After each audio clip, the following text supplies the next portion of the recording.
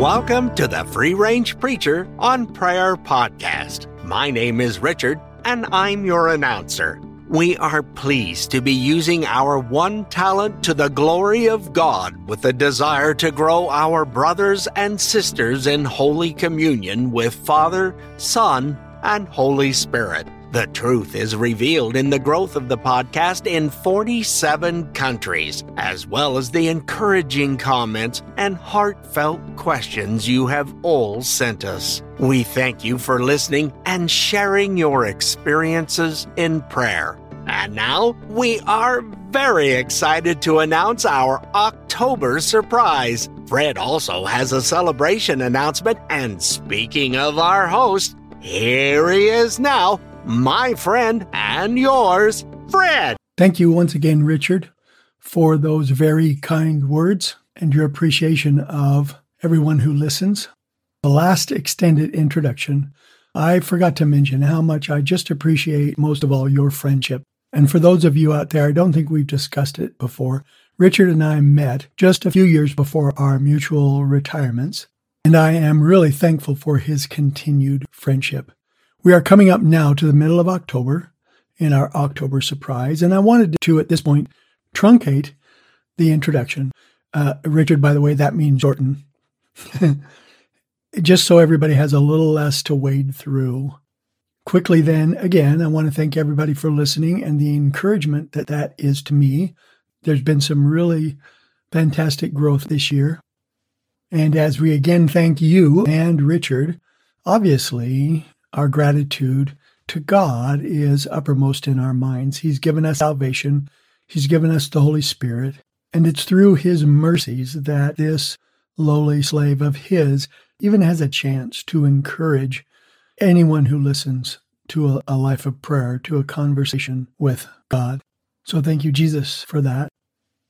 His mercies also allow and even encourage us to our close communion with Him. Indeed, as we have been hearing, J.C. Ryle reminds us, prayer is a command. And as it is my proclivity to stress our growing peace and assurance and joy and comfort as we make prayer our daily habit, our conversation with God, a consistent part of our lives, we again are spending this month with Pastor Ryle. He lived, and I misspoke in the first introduction, he lived in the 19th century. And we are reminded of how critical prayer is. As an act of obedience, which it is, we find our way into the presence of the Holy Father, our obedient Savior, the Son, and the indwelling Holy Spirit, who energizes us in the graces of God. Thank you once again for listening, and now let's go to the episode.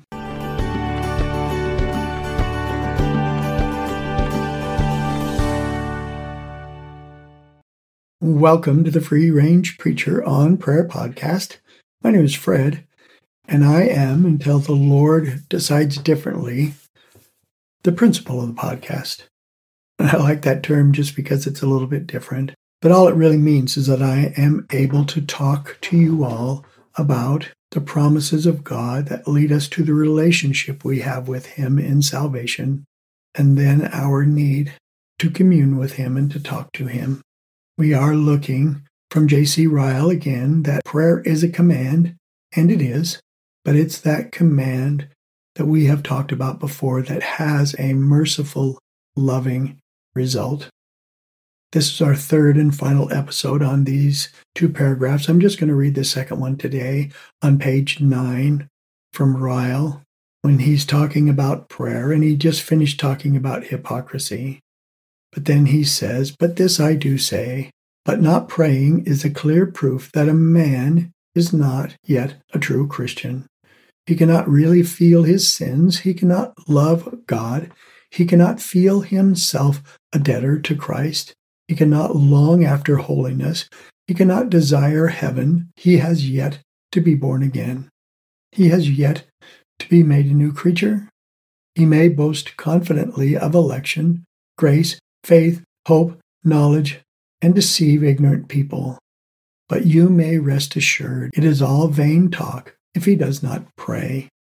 And we talked about this a little bit yesterday. We talked about that paragraph contains in it the 4 principles that every lengthy biblical prayer has in it: confession, worship, gratitude, thanksgiving, and intercession for ourselves and for others. And when he talks about here, the reason I wanted to do this one again is I wanted to go a little deeper. It's just not those 4 things, although those 4 things are in there. What would cast doubt on any person who thought they were a Christian or who believes themselves to be a Christian is contained in that paragraph as well. When he says he cannot really feel his sins, which one of us have not come to God after we have our salvation, in our maturity, especially as we grow and grow in Christ, and just wept and cried out with David, "Forgive my sins." In Psalm 51. In another psalm, he said, "If you count iniquity against us, who could stand?" And our hearts are broken. We have the God who loves us, who cared so much that he sent his only begotten Son. And you'll remember the prayer that led, or the incident that led David to Psalm 51 was his sin with Bathsheba that he tried to hide. And it had to be heartbreaking. It's heartbreaking to me when I read it, when we read of God telling David all the things he had done. And then he said, if these had not been enough, and this is a Fred phrase, if these had not been enough, I would have given you more. What a heartbreak. And as we grow in Christ more and more, the truth of what Ryle says is right here. He cannot really feel his sins. Unbelievers may want to change some habits, but they don't feel their sins. He cannot love God. How can you love someone you don't want to talk to, that you don't want to be in a relationship with, to listen to and talk to? It's not love if we don't listen and we don't communicate to the person that we have a relationship with. So as he's challenging us, all of us in our prayer lives, what moves us to prayer is to be brokenhearted over our sins, and to be so overwhelmed by who God is and what he reveals himself, how he reveals himself in the Bible, that we long to draw close to him. I think it's James that says, hypocrites, draw close to God and he will draw close to you. And our inner man wants to draw close to him. When I ponder and think about everything that my wife does for me and how she watches over me and how she's taking care of me in my illnesses over the last few years, I cannot help but be thankful, and I don't tell her enough.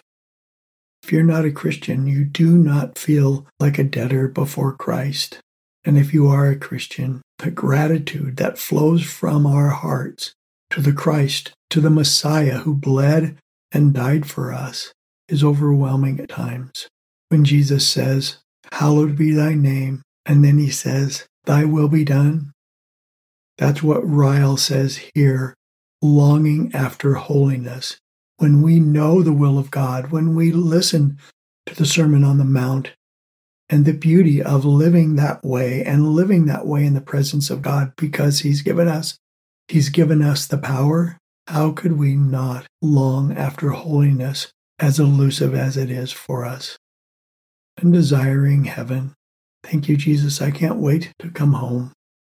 All those statements, all those elements of prayer, all those emotions are evidence of a new creature. And we have known some in our lives, haven't we, that boast confidently, only with empty boasts. The emotive phrases that J.C. Ryle uses here cannot but help tug at the affections of a sincere, maturing Christian. Sons and daughters of the Most High are going to feel all those affections when we think about our lives, and we think about our calling, and we think about the God who saved us. We remember from Paul in Philippians 3:3 that we are the true circumcision, who worship in the Spirit of God and to glory in Christ Jesus, and put no confidence in the flesh.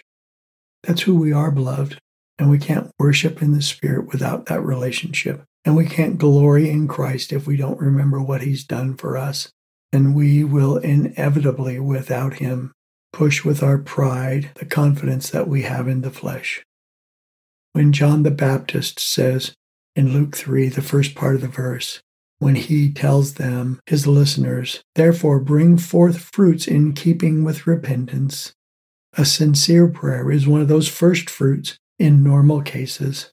For the rest of us, me and whoever else is listening to this and needs to know that prayer is a command, it may not be the first fruit, but it can be the deepest, the most profound. O holy God, my soul does wait for thee in the still of the night and in the early morning. I wait in silence for thee only. Thou art my hope. Thou art our hope. Thou art our rock and our salvation.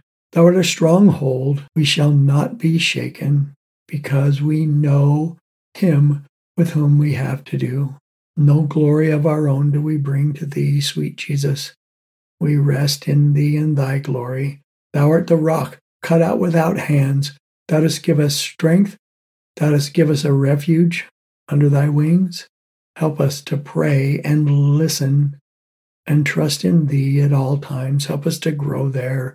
Let us forever, as we will in heaven, pour out our hearts before thee. Thou art indeed our refuge. Teach us to pray. Let none of your children go without access to you and the peace that comes through confession, through worship, through gratitude, and through desiring your will. We commit this to you, O sweet Jesus, our Savior. In your name we pray it, because we know it is your will. Amen. Thank you guys for listening. Trust in the Lord at all times. Let's pour out our hearts before him, because he is our refuge and our fortress. Let's pray for one another.